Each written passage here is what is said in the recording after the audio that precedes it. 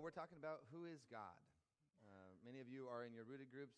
Have you started through those topics yet? The who is God? I'm not sure we could ever really answer that question. It's fine for us to attempt, I think, but could God really ever be known? I mean, God, if God's God, that means I'm not God. If God's God, that means God is higher than me. It means he's greater than me. It means he's above me and beyond me in every way. He's God. And so how could an infinite being such as myself truly comprehend the infinite, the limitless God? Even in Scripture, we're told from the prophet Isaiah, he says, "For my thoughts are not your thoughts, nor are my ways, or nor your ways my ways, says the Lord. For as the heavens are higher than the earth, so are my ways higher than your ways, my thoughts higher than your thoughts." That's the Old Testament. The New Testament, the Apostle Paul says something similar. He says, "Oh, the depths of the riches, both of the wisdom and the knowledge of God." He says, "How unsearchable are his judgments, and his ways, they're past finding out." His ways, past finding out. So the fullness of God, his nature, his plans, his designs, exceeds. It just goes way beyond the limits of our human comprehension.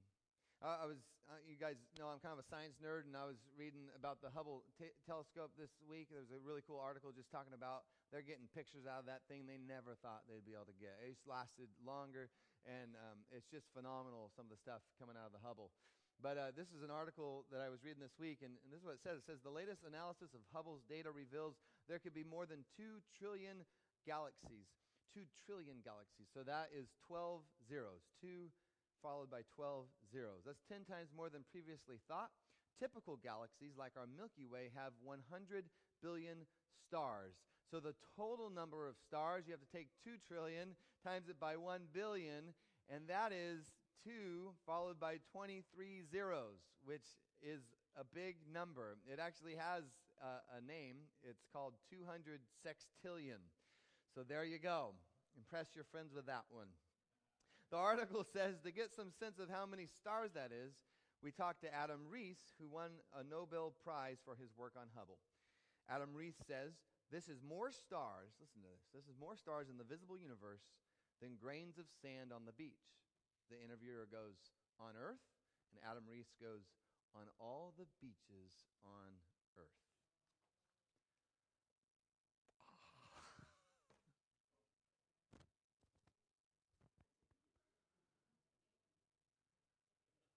I mean, after that, I read like 10 articles on that. I couldn't believe it. Again, we believe that there's a God who made all that. Infinitely beyond our comprehension. And yet, though he is infinite, as believers in Jesus, we believe he's knowable. We believe he's knowable. We believe he reveals himself. He revealed himself in the Old Testament. You read the Old Testament, you see these different stories of God revealing himself to his creation, to his people. He reveals himself to Moses. There's a very powerful account in Exodus 33. In verse 12, it says, "Moses said to the Lord, 'You've been telling me, lead these people, Lord, but you've not let me know whom you will send with me. You have said, I know you by name, and you have found favor with me. If you're pleased with me, Lord, teach me your ways so I may know you and continue to find favor with you. Remember this nation, that they are your people.' And the Lord replied, 'My presence will go with you, Moses, and I will give you rest.' Well, if your presence does not go with us, Lord, do not send us from here. How will anyone know that you're pleased with me and with your people unless you go with us? What else will distinguish me and your people from all the other people on the face of the earth?" And the Lord said to Moses, verse 17, "I will do the very thing you've asked, because I'm pleased with you and I know you by name." And Moses said, a very bold request, by the way. He says, "Okay, now show me your glory." Verse 19, the Lord said, "I will cause all my goodness to pass in front of you. I will proclaim my name, the Lord, in your presence. I'll have mercy on whom I will have mercy. I'll have compassion on whom I will have compassion." But he said, "You cannot see my face, for no one can see me and live." And the Lord said, "There is a place near me where you may stand on a rock. When my glory passes by, I will put you in a cleft in the rock, cover you with my hand until I have passed by. Then I will remove my hand, and you, Moses, you will see my back. But my face must not be seen." That's an amazing story, right? God revealing himself to Moses. You see that in the Old Testament. You also see it in the New Testament. In the New Testament, God makes himself known, reveals himself through a certain person in the New Testament. His name starts with a J. Anyone know who I'm talking about? Good answer, Jeremy. You're hired. It's Jesus. That was a joke. He's already hired. Sometimes we take this for granted, I think. We take Jesus for granted. I think we take for granted the fact that a man who walked on this earth 2,000 years ago, a man, when you saw the man, you said, hey, you're Jesus of Nazareth. But that man, we don't believe he was just a man. Who do we believe he is? We believe, yeah, God has revealed himself because you're actually God. You, Jesus of Nazareth, you are God. That is a crazy claim. That's a radical claim. We just kind of take it for granted. Oh, of course Jesus is God. The Jewish people, when he said, yeah, I am God, they go, well, we need to kill you because you just spoke blasphemy, because we know God and we experience the divine presence of God, and there's this place called the Holy of Holies where God and his presence resides, and you are not God. In fact, we are going to get rid of you, because this is a radical claim. Radical claim, but the Christian faith is founded on this issue. Paul, he says in Colossians, Jesus is the image of the invisible God.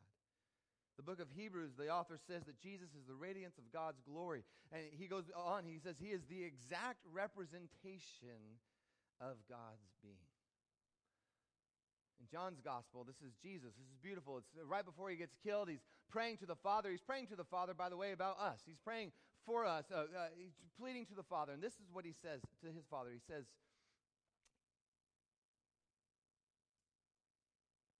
no, he doesn't. Never mind. Yes. Where am I? Oh, John 14:9. That's the wrong place. That's John 17. John 14, different one. He just says, he who has seen me has seen the Father. That's hilarious.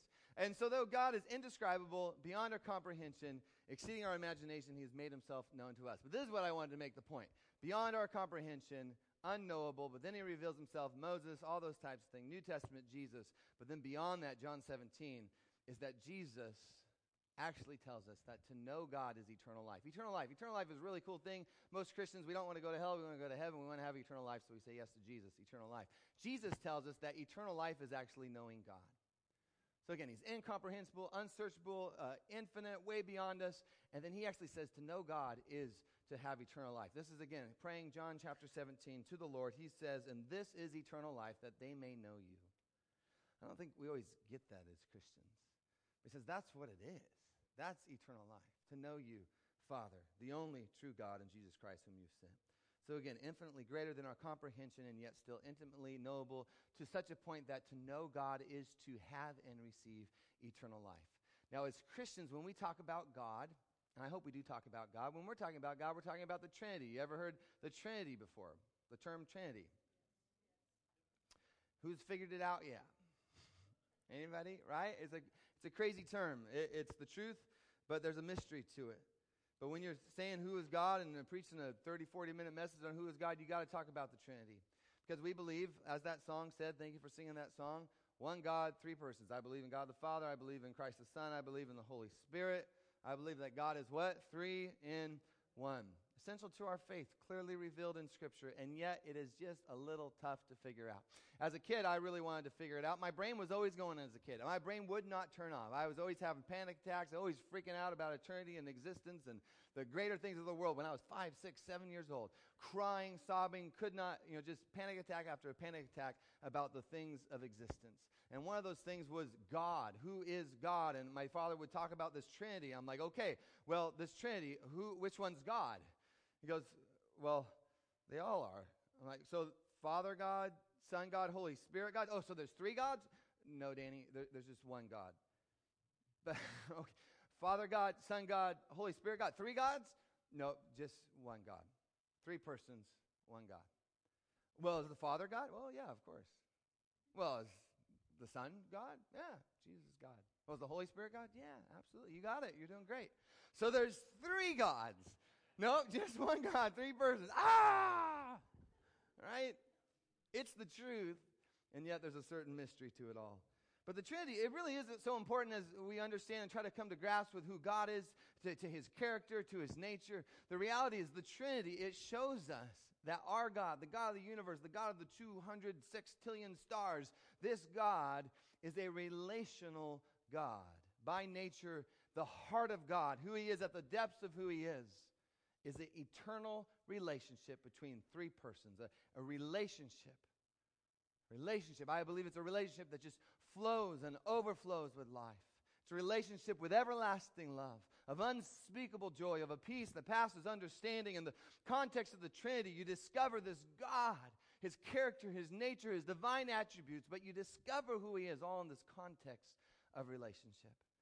And then through Jesus Christ, you and I were invited into that relationship. Invited into that relationship. Did you know that? If you don't remember anything else that I speak to you about today, I hope that you can grasp this. I hope you can at least agree with me on this. It's just so vital to our faith that we serve a God who at the core of who he is a relational God. And through Jesus Christ, he longs, desires, yearns to include you and me into that relationship. If you don't leave here today with the Trinity figured out, don't worry. Join the club. Don't stress out too much about it. Don't let it keep you up at night. You haven't figured it out. I haven't figured it out. But it's actually something humanity's been trying to figure out for the last 2,000 years. Early in the day, back when Christianity first was a thing, most people didn't read. And so how did you learn? You learned through stories. You learned from your teacher. You learned from whoever might be sharing from the Word of God. Unfortunately, when you don't read, if you're talking to me, I just kind of have to believe what you're saying because I got to trust you because I can't read. And so he would be saying one thing, and then she'd be saying another thing, and you'd be saying another thing, and then you'd be saying the other thing. And so all of a sudden we have all these divisions and factions and different disagreements on what it really means to be a Christian. And so the believers started to come up with these creeds to come back and say, this is what we believe. As we search scriptures, we actually read the Bible, this is who we see that God is. And they did this with the concept of the Trinity. And they don't try to explain the Trinity, but they pull in all these scriptures to say this is who God is, Father, Son, and Holy Spirit. One of those creeds is the Nicene Creed. Have you heard of the Nicene Creed? Nicene Creed, this was written way back in 325 AD. So this is like 1,700 years ago. Again, they don't try to explain the mystery of the Trinity, and yet they just show who God is as he is revealed in Scripture. We actually have it on the screen, and let's go ahead and read it together. I believe in one God, the Father Almighty, maker of heaven and earth, and of all things visible and invisible, and in one Lord Jesus Christ, the only begotten Son of God, begotten of his Father before all worlds, God of God, light of light, very God of very God, begotten, not made, being of one substance with the Father, by whom all things were made, who for us men and for our salvation came down from heaven, and was incarnate by the Holy Ghost of the Virgin Mary, and was made man, and was crucified also for us under Pontius Pilate. He suffered and was buried, and on the third day he rose again according to the Scriptures, and ascended into heaven, and sitteth on the right hand of the Father. And he shall come again with glory to judge both the quick and the dead, whose kingdom shall have no end. And I believe in the Holy Ghost, a Lord, the giver of life, who proceedeth from the Father and the Son, who with the Father and the Son together is worshipped and glorified, who spake by the prophets. And I believe one holy Catholic and church. I acknowledge one baptism for the remission of sins, and I look for the resurrection of the dead and the life of the world to come. Amen. Amen. When we believe in the Catholic Church, by the way, we're not all Catholics. It's just the idea of the one church of God. We are a part of the bride of Christ.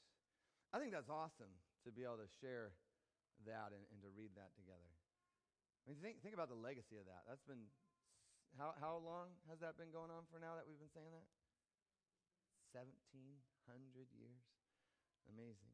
But that's what we believe. One God, three persons. There's a mystery to it all. We don't have it completely figured out, can't comprehend it, but it is who he is, God the Father, God the Son, God the Holy Spirit. As you read the Bible, throughout Jesus' ministry, He has this great passion to include us in that relationship. Look at what Jesus says in John chapter 14. He says, before long, the world will not see me anymore, but you're going to see me. Because I live, you will live. On that day, you'll realize I am in the Father, and you are in me, and I am in you. Whoever has my commands and keeps them is the one who loves me. The one who loves me will be loved by my Father, and I too will love them and show myself to them. I love the language that Jesus uses. Don't you just see that desire to get us into a frame of mind where we understand we're a part of something. We're a part of a relationship. He says, because I live, guess what? You're going to live. I am in my Father, and you are in me, and because you are in me, I am in you, and you love me, and the one who loves me is going to be loved by my Father, and the one loved by my Father, I'm going to love. Dun, dun, dun, dun, dun, dun, dun. Do you see the I just love that. We got to get that. It's way cooler than we make it out to be. He's invited us into an eternal relationship. And I just want to ask you a question. It's a simple question to be asked, but it's a powerful question, and it will influence the rest of your life. Are you experiencing this eternal relationship? Are you experiencing this eternal relationship? Are you living an eternal life with God right now? Where your existence on this earth, where you're moving and breathing, are you moving and breathing in an abiding relationship? Where you're in His presence, the divine presence of the Lord. Day by day, morning till night. You know, I think sometimes we dumb Christianity down to just kind of a list of multiple choice questions. If you get enough right, you get to go to heaven. Right? Do you believe in Jesus? Do you confess your sins? If you get enough right, you get to go to heaven. Those questions, are they important? Absolutely. Are the answers to those questions important? Phenomenally, yes. But those questions and the answers, they're not so that you can go to heaven. It's not some test to try to make it through the pearly white gates of heaven. Heaven isn't the goal. I think we screw this up royally in the American church. Heaven isn't the goal. God is the goal. I said this first service. I want to say it again. If God isn't in heaven, then I don't want to be there. Right? If God isn't in heaven, I don't want to be there. Christianity is not some password or magical knock to try to get into heaven. It is actually a very radical and dangerous step of faith where you actually put all of your belief and trust and hope in the blood of Jesus, saying it is powerful enough, not so that I can go to heaven, so that I can once again be in a right relationship with God, an eternal relationship with God. The goal is not heaven. The goal is God, to abide in the presence of your Maker, where I am a created being. If I'm a created being, that means there is a Creator. And the goal of Christianity is that I, the created, would once again be dwelling and enjoying the presence of my Creator. Listen to how 2 Corinthians talks about it. Verse 17, therefore, if anyone is in Christ, the new creation has come. It's a pretty familiar passage, right? You've heard it before. If anyone is in Christ, the new creation has come. The old is gone, the new is here. All this is from God, who has reconciled us to Himself through Christ and gave us the ministry of reconciliation, that God was reconciling the world to Himself in Christ, not counting people's sins against them. And He has committed to each of us the message of reconciliation. We are therefore Christ's ambassadors, as though God were making His appeal through us. We implore you on Christ's behalf, be reconciled back to God. God made Him, Jesus Christ, who knew no sin, to be sin for us, so that in Him, in Jesus, we might become the righteousness of God. See, God wanted us back. God wanted us back. Though sin and our sin, your sin, my sin, the world's sin, it had separated us from God. Our sin made us enemies of God. We don't understand that, how hostile our sin is towards God. But through Jesus and the blood of Jesus, the Father God has reconciled us back into a relationship that was broken in that garden. We have now been reconciled back into relationship with God. It's better than we understand. It is so much better than we understand. The Apostle Paul in Romans chapter 5, he says, therefore, since we have been justified through faith, we have, say it with me, we have peace with God. Peace with God through our Lord Jesus Christ. Peace with God. We have peace with God. Just picture for a second what a relationship of peace would look like. We have a lot of examples of relationships and friendships where peace is not maybe the number one attribute of that relationship. But just consider a relationship of peace where you walk into that room and you see that other person, and when you see that other person, it doesn't make you nervous, right? It doesn't get you on edge. It doesn't get you where you're kind of walking on eggshells, worried that you're going to make a mistake, worried if you just say or do or even look the wrong way, they're going to snap. But no. This is a peace relationship. This is one that we have as Christians. Because of Jesus and his death on the cross, we are now at peace with God. No longer enemies, no longer hostile toward him. We are now at peace. Because of Jesus, we can abide in the presence of God in peace. A few weeks ago, I was preaching on abiding in the presence of God, and I showed you from Philippians 4. There's this great passage in Philippians 4 where the Apostle Paul talks about peace. And in that passage, he tells us that the Lord is near. Think about your faith with the Lord. Is your faith one that says that my Lord is near? Is that your experience in Christianity? But he says the Lord is near. He says his peace is with us. He says it's a peace that is beyond comprehension. He says it's a peace that passes understanding. He says it's a peace that is actually so near and so close to us that it is actively guarding us. He says it's guarding our hearts. He says it's guarding our minds, all in Christ Jesus. And he says the God of peace is with us. That's what we have. As Christians, we have a relationship of peace. We have a relationship of love. We have this love that's so amazing. In 1 John, he says, this is love, not that we loved God, but that he loved us. It's this relationship, and as we follow him and spend time with him, we remain in that love. It's a tremendous love that he has for us. I implore you, as your pastor, to embrace that relationship. Embrace what the Lord has done for you, but also walk in the benefits of what he has done for you. So many people just still holding on to, well, I said yes to him in 1956 or whatever that day was. But instead that you would right now embrace today the peace and the love and the joy that belonging to Jesus and saying yes to Jesus and receiving Jesus. It doesn't just get you a pass so you don't go to hell, but you get to go to heaven when you die. No, because of Jesus, we're right now invited into an eternal life in his presence, that even now we're in his presence. Do you believe that at 12:01 that we're in the presence of God? That's a great question to ask. Do you believe that the Lord is here? By the way, all that music, we are fools of all fools if the presence of God is not here and we're just aimlessly kind of singing these songs. What a waste of time. And yet God's presence is here. Part of maturing in Christ, and we're all hopefully maturing in Christ, it's a journey, it's a process. None of us have arrived yet, right? I've been looking, I haven't seen the Pope yet, so we're all kind of on the journey. But on the journey, I'm just telling you, part of maturing in Christ is learning how to lean into that presence.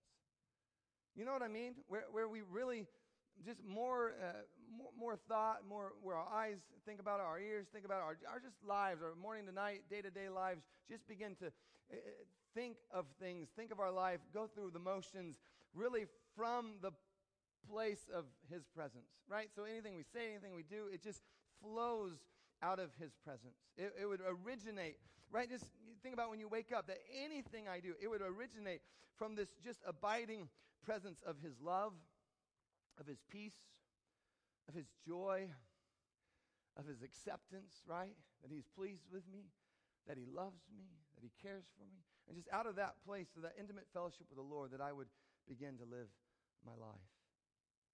Learning how to live from that abiding relationship with God, it is vital to living the life that God has called you to live.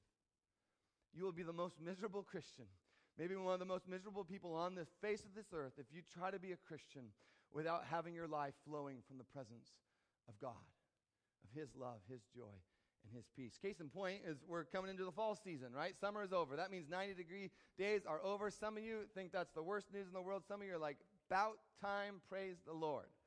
A lot of that probably has to do with whether you have air conditioning or not in your house. But for some of us, we're kind of happy about that. Some of you crazy people, you actually like the rain. Anybody here like the rain? Crazy people. I'm kind of with you for a day or two, maybe 2 days. But I'm not sure I enjoy the gray, dreary, drizzling, long stretch of October, let's say November, December, January, February, March, April, May. Come on, you know what I'm talking about, right? We've had some of those seasons where you're like, that's right, there is a mountain. Right? But fall, like many of you guys like fall. Some people, fall is the worst. It really is, because there's this turn in weather, and the turn in weather, it affects the pressure of the atmosphere, and for some of you with chronic pain, going into the fall is just terrible, right? And it's just the incredible ache of fall, and in your joints, your muscles, just the body aches that come with this season. It's just terrible, and you hurt. For many people, it's not that physical hurt, it's more mental, right? Psychologically, it can just wear on you. For many people, it's just rainy and cloudy and day after day, dreary and gray and overcast, and it can be hard, it can be intense. And yet, guess what? You can't change it. It is what it is. I guess you could move, but it is what it is. Now, I don't know about you. Every once in a while, I get a little comfort to be like, yeah, but one day I'm going to heaven. You ever been there, right? But praise the Lord. I might be suffering for a little bit, but I get to go to heaven. There really is a hope associated with heaven. I get that. There's an encouragement. I'm often encouraged by the fact that one day I'm going to be with my Lord and Savior forever and ever. Hallelujah. But I think even more encouraging than that would be knowing and experiencing the presence of God helping us walk through this season. Knowing that God isn't somewhere out there just waiting for us to get to Him, but that right now, by the power of the Holy Spirit, God wants to move in your life. Right now, God is here desiring to help you in your time of need right now. Sadly, many people will never get to this place in their life. But God wants that for you right now. Listen to what Scripture says. Praise be to the God and Father of our Lord Jesus Christ, the Father of compassion and the God of all comfort, who comforts us in all our troubles, so that we can comfort those in any trouble with the comfort we ourselves received from God. For just as we share abundantly in the sufferings of Christ, so also our comfort abounds through Christ. Does that sound like a thing where you're just waiting to get to heaven someday? Or does that more sound like in all of your troubles, there's a God of all comfort who desires to be all that you need in your time of need? By His presence, the Holy Spirit comes and He comforts us in our trouble. I think as many Christians, I would say this, I said this first service, I want to say it again, I think many of us need to regain a confidence in the presence of God. That a faith would stir up within us. For some of us, maybe it's a new thing. Maybe it's something you've never even walked out before, but just something would rise up within you, kind of just a confidence that says, I believe that God is here. And I believe that in my trouble, that God is here to comfort me with all comfort. And that I can right now talk to the Lord, and I can believe that He is listening, but that He is also speaking to me, and I can listen to Him, and I can respond to Him as if He's actually in the room, actually with us, actually in this place. That we could cast all of our cares upon Him. Why? Because He cares for us. Because He cares for us. I hang out with a lot of Christians, and sometimes Christians are the most depressing people to be around. But God is with you. I get it's hard. Sometimes life sucks. I get that. There are bad days, and then, wow, I thought that was a bad day, but this is a bad day. And this bad day was all capital letters, but this one's even worse, so now I'm putting exclamation points on this bad day. I get it. But God is with you right there in the thick of it, in the mess of it. It's an abiding, close, intimate, comforting relationship. Sometimes it's just like we see God and we're like Bette Midler, right? God, watching us from a distance. And God, if I'm just going to shoot a bunch of arrows up there, these are my prayer requests. And God, I'm just going to try to get them to you. I'm not succeeding over there, so now I'm going to shoot over here and I'm going to shoot over there. Have you ever done that? You try everything you've ever tried just to try to get to God, and maybe this will work, and maybe this book will work, maybe this secret will work. And then we get there, and now, okay, that prayer got to Him. And now, hopefully, maybe if I'm lucky, and if I had the right Chinese fortune cookie, God will respond to my prayers, right? A distant God who maybe, just maybe, might respond. But as followers of Christ, we go through hardships, we go through pain, but I hope we can receive this truth today, that we serve a triune God who is not a distant God, but he's a loving, personal God of eternal relationship who invites us into that relationship now, not when we die, now, giving us his divine power now, not just when we're in heaven, but now, giving us what we need now, not just when we're on to the next leg of the journey and on to the mysteries of eternity, that now he is giving us everything we need right now to live and to just express the life that he's given us in the way that he's called us and destined us and created us to express that life right now. He has given us what we need, all by the presence of God, an abiding presence of love, joy, and peace. That's the communion that we have with the Lord. In 1 Corinthians 6, sometimes we just have to forget whole sections of the Bible to try to just say that Christianity is just this intellectual endeavor where we just kind of know the right answers and we just kind of discover him with these intellectual truths. We have to just throw out tons of scripture, because that isn't what Christianity is about. Christianity, 1 Corinthians 6, he says, but the person who is joined to the Lord, not the person who just knows all the right answers about the Lord, but the one who is joined to the Lord, the one who has Jesus in their life. What does it say? It says that person is one spirit with him.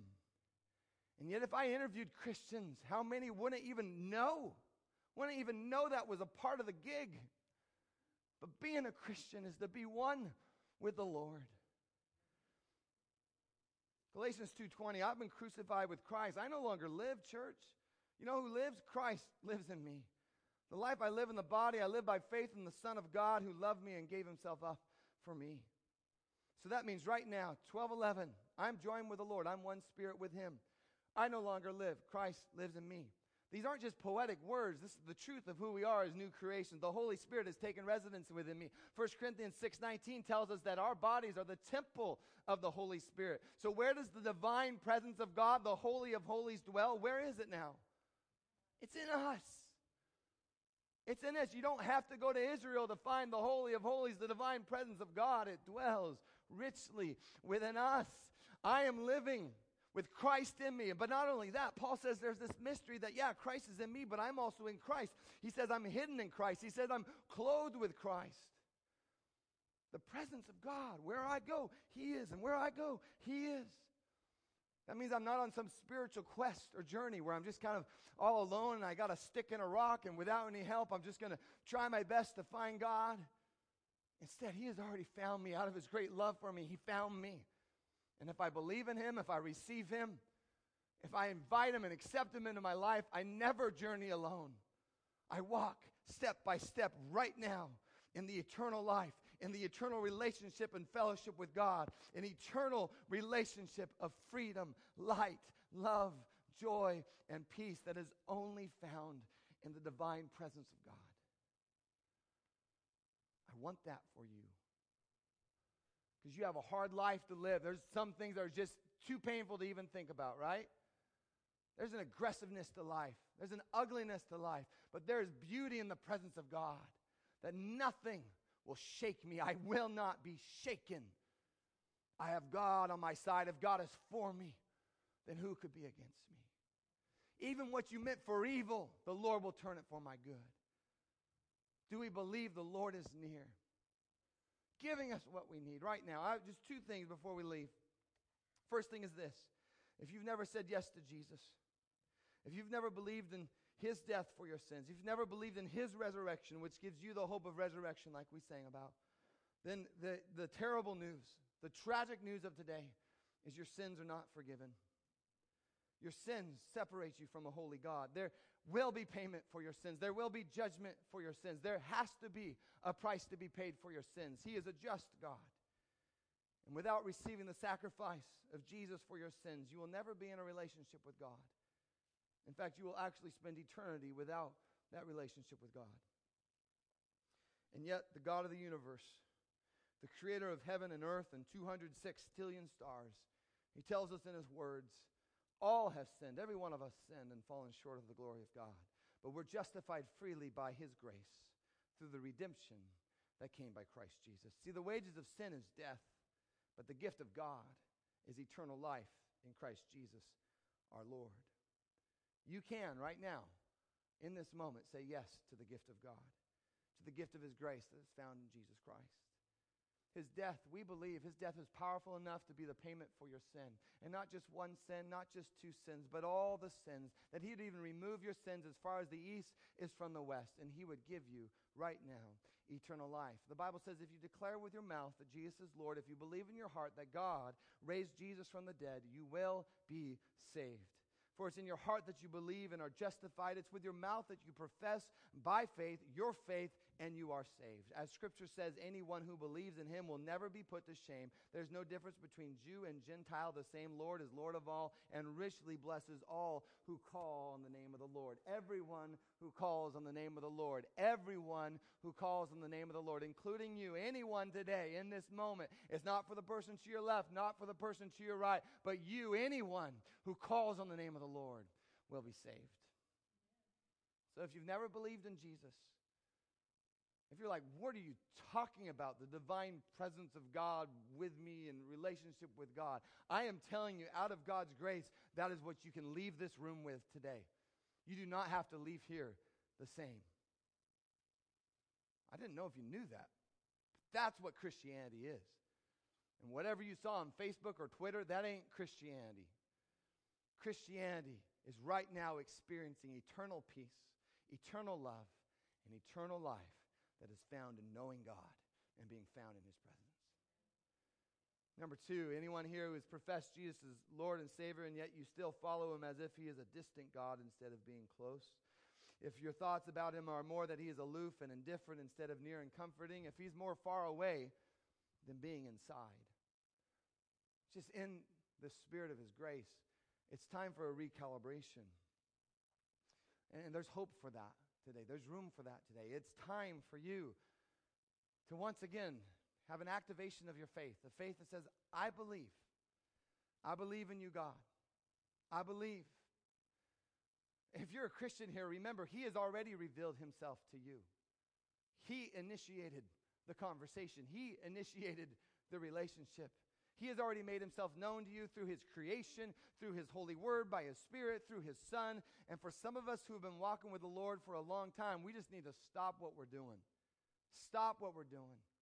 And instead, in humility, fully embrace the relationship that he's called us to in Jesus Christ. See, Jesus, I believe there's a great hope in heaven and all those things. There's a great hope for tomorrow. But he's not just my hope for tomorrow. Jesus is my hope for today. You know why I got out of bed this morning? Because Jesus is alive. He's alive. I'm preaching when I shouldn't be preaching because I just had vocal surgery. Why? Because Jesus is alive. And I love following Jesus. And if you are following Jesus and yet you're just confused, like I don't even know what it means to follow Jesus, his presence invites you back into relationship once again today. I believe that. He's just inviting us back into relationship again today. John 16:33. I love that you shared that today. He says, in this world you will have trouble. Jesus is speaking this to people that he adores. I mean, he loves these guys. These are his disciples. He says, hey, disciple, you whom I love, in this world you're going to have trouble. Thanks, Jesus. But I love it. I love that because he doesn't pretend that nothing bad's ever going to happen. Right? He doesn't just lie to them and say every person on earth, you're just married to the perfect spouse with the perfect house and the perfect kids and the perfect dog who doesn't chew up your slippers, just perfect, perfect, perfect. He actually says, no, you know what? I love you. And because I love you, I just want you to know in this world you will have trouble. But look at that verse, and it's sandwiched. I mean, this is beautiful. It is sandwiched between incredible promises of God. Not a God who's distant, not a God where you have to shoot the arrows, not a God who's aloof and indifferent, not a God who doesn't care about your anxieties, not a God who doesn't have compassion for you in your time of need. No, look at what Jesus says. This is the heart of God for you. He says, I've told you these things, people who I love, my disciples, those who I want to be with. He goes, I said this because in me you can have peace. I said these things because you, in the name of Jesus, can have peace. You're going to have trouble. take heart. Take heart. Because I, Jesus Christ, you probably didn't say Christ, but I, Jesus of Nazareth, I have overcome the world. In the presence of God, in the mighty name of Jesus, we have peace and we can take heart. Yeah, there's going to be trouble. But in the midst of the trouble, in the chaos, I mean, just think about it. Some of your days, you are going through your day and everything is going wrong. But in the midst of that, you can have peace in the mighty name of Jesus. In fact, in that moment, when everything is going against you, your best friends are turning against you, you can say, you know what, but I'm encouraged. Remarkable enough, I'm actually encouraged. Because I believe that the King of Kings and the Lord of Lords is overcoming this world. That he is actually coming back, returning, setting everything right. I believe in that. I believe that his blood was powerful enough to save me, but also to save you. And even though you're being a jerk to me right now, I believe in God the Father. Don't you just love that confidence that can rise up within us as Christians, that God is with me, the Lord is near, and the peace that passes understanding is guarding my heart and my mind in Christ Jesus. I have the love of God, not that I loved him, but that he loved me, and it is with me and abiding with me and walking with me and helping me and comforting me and giving me all that I need. I'm not lacking in any area. And I got a joy, and I do bad dancing just because I love Jesus so much. That's who he is. That's what he wants for you. He didn't die just so you get to heaven. If that was the case, the minute you said yes to Jesus, you'd go, whoop.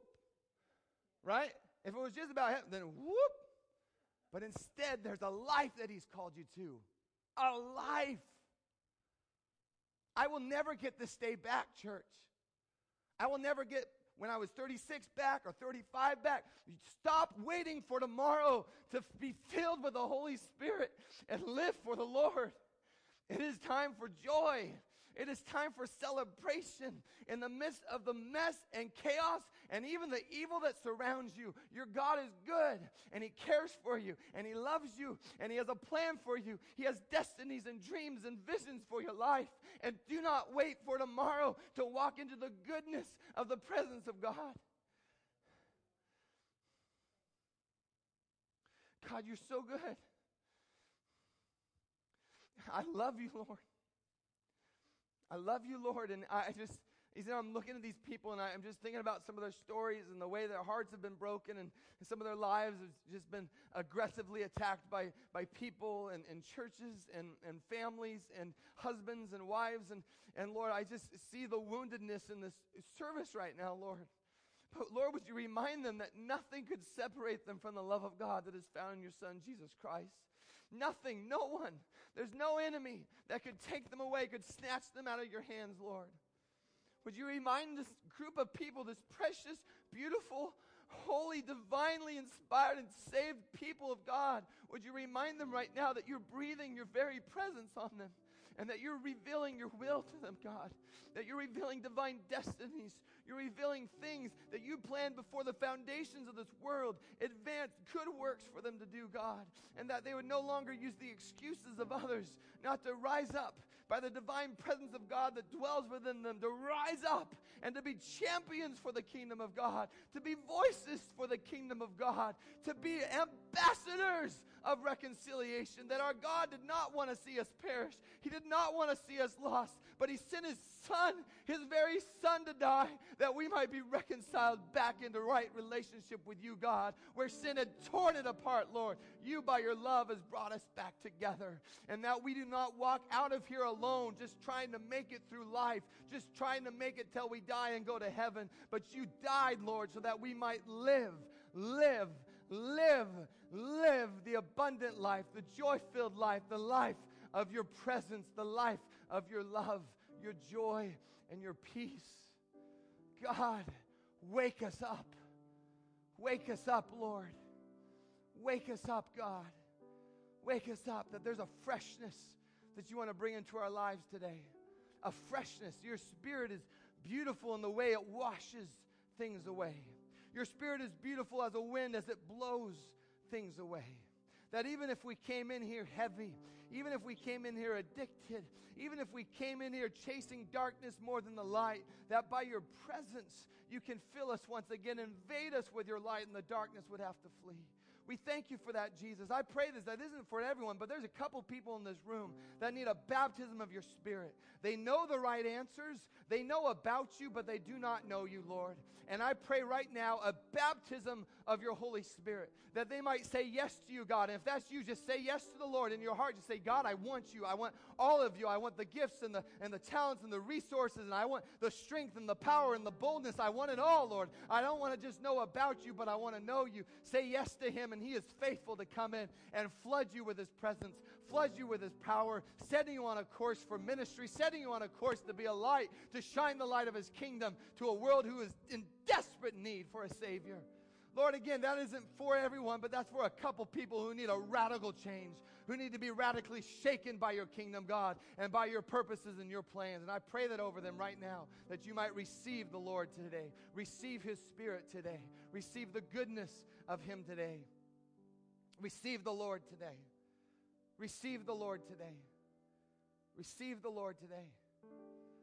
Receive the Lord today. I know right now you're thinking about that person that's next to you, or the person back at home that doesn't know the Lord yet, and you're just, man, I wish they were here to receive the Lord.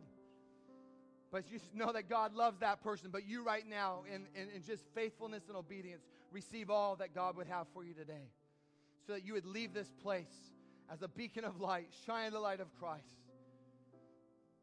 So wherever you don't have peace, we just pray right now that the peace that passes understanding would invade your life.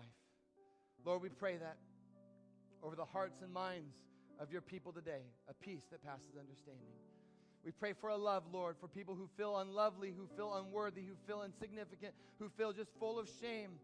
Lord, right now that your love, your value, your significance would just flood them in the mighty name of Jesus. Even more, Lord, just even more, Lord, more of your presence. We're fools if we just go through the motions right now. Lord, we expect your presence to move in our lives right now. In the name of Jesus, move. Move, God. Freedom, God. Light. Joy. You, God. Just more of you, God.